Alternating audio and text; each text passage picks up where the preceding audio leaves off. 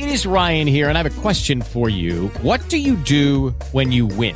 Like, are you a fist pumper, a woohooer, a hand clapper, a high fiver? I kind of like the high five, but if you want to hone in on those winning moves, check out Chumba Casino. At ChumbaCasino.com, choose from hundreds of social casino-style games for your chance to redeem serious cash prizes. There are new game releases weekly, plus free daily bonuses. So don't wait. Start having the most fun ever at ChumbaCasino.com. No purchase necessary. VGW Group. Void where prohibited by law. See terms and conditions. 18+.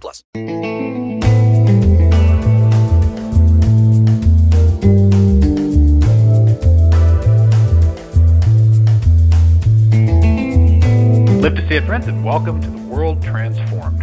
All this week, we're talking about possibilities. We're going to talk about three different kinds of possibility: the adjacent possible, the deep possible, and the hidden possible. I'm Phil Bowermaster, and with me in the virtual studio is my co-host, Stephen Gordon. How are you, Stephen? Hey, Phil, how are you? Super fantastic. Ready to talk about some possibilities? Absolutely. Let's get into this.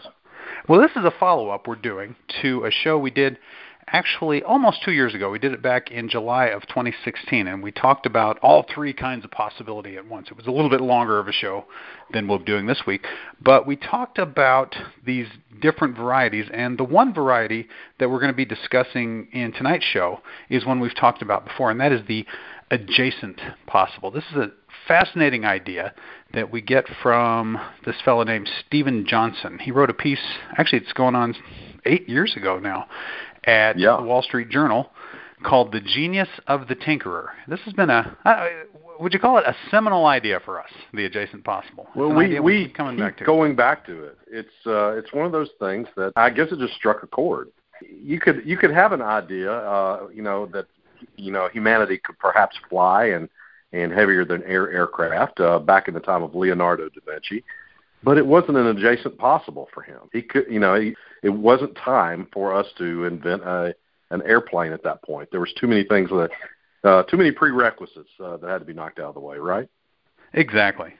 And what Johnson describes here is the present is kind of like we're in a room, and the adjacent possible are all the next rooms over.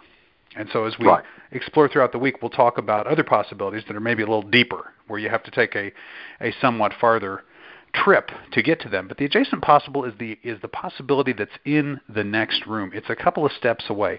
And he lays out the idea for it, actually talking about how life formed. He talks, let me just read a little section here. He says, the phrase captures both the limits and the creative potential of change and innovation. In the case of prebiotic chemistry, the adjacent possible defines all of those molecular reactions that were directly achievable in the primordial soup. Sunflowers and mosquitoes and brains exist outside that circle of possibility. The adjacent possible is a kind of shadow future, hovering on the edges of the present state of things, a map of all the ways in which the present can reinvent itself. So what I thought we would do in this show is we'll try to talk really about those things that are adjacent. We have the pieces in place, and we can get to that next future. It really is just in the next room. The heavy lifting has all been done, or most of it has been done, and the pieces are ready to fall together, and that future is ready to happen. And even when you lay that heavy of a set of rules down, you're still looking at some serious possibilities here, aren't you? Yeah, it's one of those things where it's hard. Sometimes it's hard to say what's adjacent and what's not until you open the door, right? So, maybe we should throw out some things that we think are adjacent, and hopefully we're right about. Absolutely. Well, we've got listed, our first one here is the cure for aging. And you provided a link to a story about Elizabeth Parrish. We've talked about her quite a few times over the last couple of years, ever since she has become prominent in the news with her attempt to reset her own biological clock, lengthening her telomeres. And the claim here is that Elizabeth Parrish, CEO of BioViva USA, Inc., has become the first human being to be successfully rejuvenated by gene therapy after her own company's experimental therapies reversed 20 years of normal telomere shortening. So she got 20 years back in her telomeres, and we're not going to spend a lot of time talking about the ins and outs of telomere length. What we will say is that is a measure of biological age. Apparently not just something that's coincidental with age. Apparently there is a cause and effect relationship between how long your telomeres are and how much longer you have to live.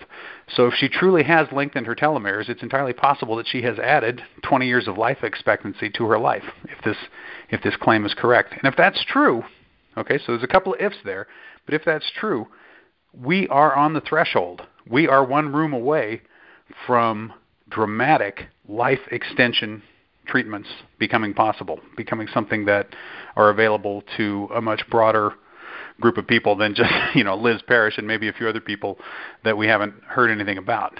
So that's huge. I mean, that is about as big a everything, doesn't it? It's one of those things that changes society in every way. This is one of those things, Phil, that this is sort of a controversial claim, and so if this is not if this is not given her this extra amount of time, then it might not be adjacent. So it's one of those things that I suspect we will see the first therapies for rejuvenation within a few years. This may or may not be the first successful case. We just don't know yet, as you said. Yeah, once someone is doing it, then it truly is adjacent. If this claim is true, it's adjacent.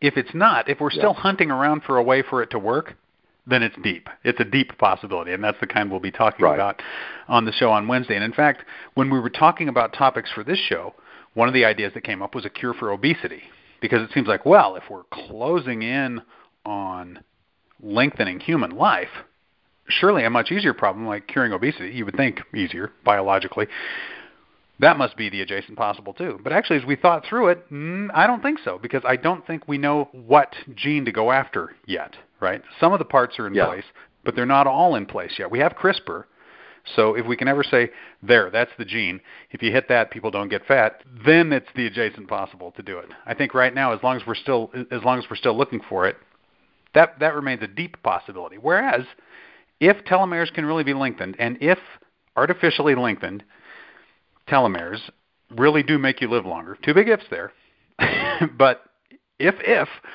then we are one step away from life extension. And you know what? That gives us more time to work on the obesity problem. Let's face it. That's, So, or more time to be fat, however you want to look at that. Whichever, however you want to look at it. Well, what about going to Mars, say, Phil? Let's throw that one out. Elon Musk has made it his goal to make humanity a multiplanetary species. He is building the rocket, Phil. I shared an article with you today. I just thought, this is so cool. This is actually happening. He's building the rocket right now, and we'll test it with some flights next year. And that's the rocket that will take us to Mars. It's the BFR. That seems pretty adjacent now, but I think you may not be quite as convinced as I am. Well, I would say that arguably going to Mars, sending humans to Mars, has been the adjacent possible since the time of Apollo, right? Since we sent someone to the moon, it would just be a bigger rocket and a longer trip, right? In some respects, it's like we've had technology that could have gotten people to Mars. We landed something on the surface of Mars in 1977. So I feel that having a manned mission to Mars ought to be adjacent possible at this point. And certainly now with a whole new generation of rocket technology coming online, a whole new approach to doing it, and with somebody spearheading an effort to take us to Mars, it feels pretty adjacent. With reusable rockets. Yeah, that makes it, exactly. Which makes it economically viable, right? So more nearly, yes. More nearly, People want to argue the economics of it, but it's obviously it's going to be more nearly economically viable if you have reusable rockets. Some people are going to claim that it's still a fantasy, but let me tell you something. This is a much closer to reality fantasy than going to Mars would have been in the 1920s. Okay, you know what I'm saying? If it's not adjacent now, it's a lot nearer to being an adjacent possibility. And I feel that actually going to Mars probably is the adjacent possible. Settling on Mars, which is Elon Musk's goal, that's the question. I think maybe when we get there and some people are actually there, then that becomes the adjacent possible too, right? That we're one room away from putting people on Mars, maybe 2 rooms away from the permanent Mars settlement. What do you think? Is that splitting the difference? Yeah, I'll go along with that. Yeah, I'll go along with that. That sounds about right. Now, we know that the self-driving car future is the adjacent possible. We've been talking about that for a long time. In fact, the technology is not even fair to call that adjacent. It's here, right? Talk about the heavy lifting has been done. Talk about the pieces are in place.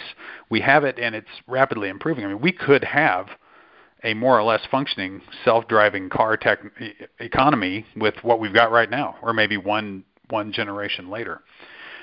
But what's adjacent, I think, is a scenario where they really are in widespread use, where that really is the kind of accepted way that highways work, that they're going to be full of autonomous vehicles. And when they're in widespread use, or when they're on course to replace most or all human-driven vehicles, there are obstacles, obviously, standing in the way of that happening besides just technological development. So that's why I say that future is not here, but it's adjacent. And if I were going to bet on any future, that's the one, right? That I feel quite certain that we will arrive in. I keep bringing up Elon Musk, but he was at South by Southwest over the weekend. He said that within 18 months, self-driving cars would be better than the best human drivers. If that's the case, if they're better than the best human drivers in all circumstances in 18 months, then at some point, Phil, we have to make a decision as a society. Why in the world would we let normal drivers, human drivers, on the road anymore? We kill each other when we try to drive ourselves, right? And you know what, Stephen? It becomes the same discussion we had last week about using robo-doctors, about letting an AI do diagnoses. At some point, you're letting people die by not having autonomous vehicles on the road. Yeah, at some point, it's no longer reasonable not to engage the auto drive. That's right. That's right. At some point, we look at the death toll and we say we can no longer abide that. It's wrong for us to allow that to happen, and therefore we have to make that switch. And I think that will happen a lot faster than most people are expecting, because when you go back to when we first started doing the podcast, self-driving car future was the hidden possible. Okay, let me just jump all the way to the show. That was the hidden possible to most people. We could see the technology as adjacent, and now we see the actual implementation of it as adjacent. And it's very interesting. And you compare it to one of, say, our favorite kind of stock future scenarios. The flying car future is not the adjacent possible at all, right? The heavy lifting work hasn't been done. We don't have all the pieces in place, and there's no social momentum. So I think that one makes a great comparison between the two. If you want to understand the difference between the possibilities that we're just on the verge of, that truly are adjacent, truly are sitting in the next room, and those that could be accomplished, but we're going to walk through several rooms. I think we will get to a flying car future, but it'll be a while. And also, speaking of Elon Musk, I think the electric car future, when cars predominantly are electric, is also the adjacent possible, right up there with self-driving. Yeah, I think that ultimately we'll do that, and it'll be a cleaner future. I know a lot of people say that just moves the tailpipe, but not if we're getting a lot of our power from solar. In fact, if we're getting power from solar, if we're getting power from, say, clean nuclear, it doesn't just move the tailpipe. But even if it does just move the tailpipe, all I'm saying is, the electric car future, I think, is well on its way. I think it's right. It's going to be here. And just to bounce back to a few that we talked about last week, robot lawyers and robot doctors, it remains to be seen. Are those adjacent possibilities, or are those a little bit more deep? It depends, I think, on how well executed they are, maybe some of the unforeseen consequences that arise around some of them, and some other factors just around social acceptance and some of that kind of stuff. So we may be one step away, but we'll revisit those on the Wednesday show and see where we are with those. We've talked a lot about post-employment, and I have a sequel to post-employment in the later two shows, so I want to mention that one. I think the adjacent, the world where employment has disappeared or is rapidly disappearing is definitely the adjacent possible. That is one room away, I think. But whether that means a good world or a bad world is an entirely different question, and we'll get to that when we talk about the deep possible on the next one. And then my final example is the conversational user interface. We've been talking about this one for a while. I'd say the pieces are just about there. What do you think? Well, I mean, we already have, to some extent, talked to our smartphones and, set timers and do very small things like that. I press a button and say, call my wife, and it does. Things like that. It's still got a long way to go. the pieces are there and are improving exponentially. The pieces are improving fast. Yeah, might have to move that one into the deep column. That might not be able to say. I don't know if anyone's using a conversational user interface yet, not a real one. And if it doesn't exist yet, the idea that we're all going to have it is maybe a couple of rooms away. But it can happen really fast. And I think it's interesting to note that the social impact of something has nothing to do with whether it's deep or adjacent. We are adjacent to some huge changes. Self-driving cars is an enormous social change. Obviously, it's hard to think of anything much bigger than curing aging.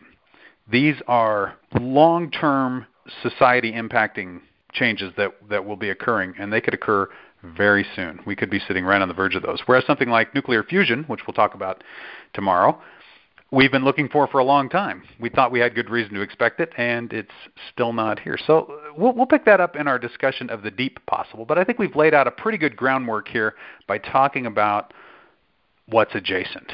So I'll tell you what else is adjacent, Stephen. The show we're going to do on Wednesday.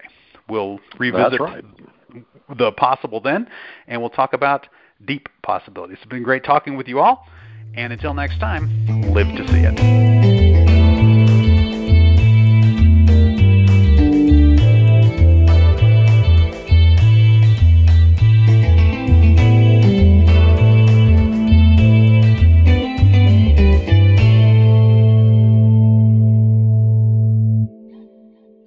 With the Lucky Land Slots, you can get lucky just about anywhere. This is your captain speaking. We've got clear runway and the weather's fine, but we're just going to circle up here a while and get lucky. No, nothing like that. It's just these cash prizes add up quick. So I suggest you sit back, keep your tray table upright, and start getting lucky. Play for free at LuckyLandSlots.com. Are you feeling lucky? No purchase necessary. Void where prohibited by law. 18+ terms and conditions apply. See website for details. Tax day is coming. Oh, no. But if you sign up for Robinhood Gold's IRA with a 3% match, you can get up to $195 for the 2023 tax year. Oh, yeah. Sign up at Robinhood.com/boost by tax day to get the biggest contribution match on the market. Subscription fees apply. Investing involves risk. 3% match requires gold for 1 year from first match. Must keep IRA for 5 years. Robinhood Financial, LLC, member SIPC.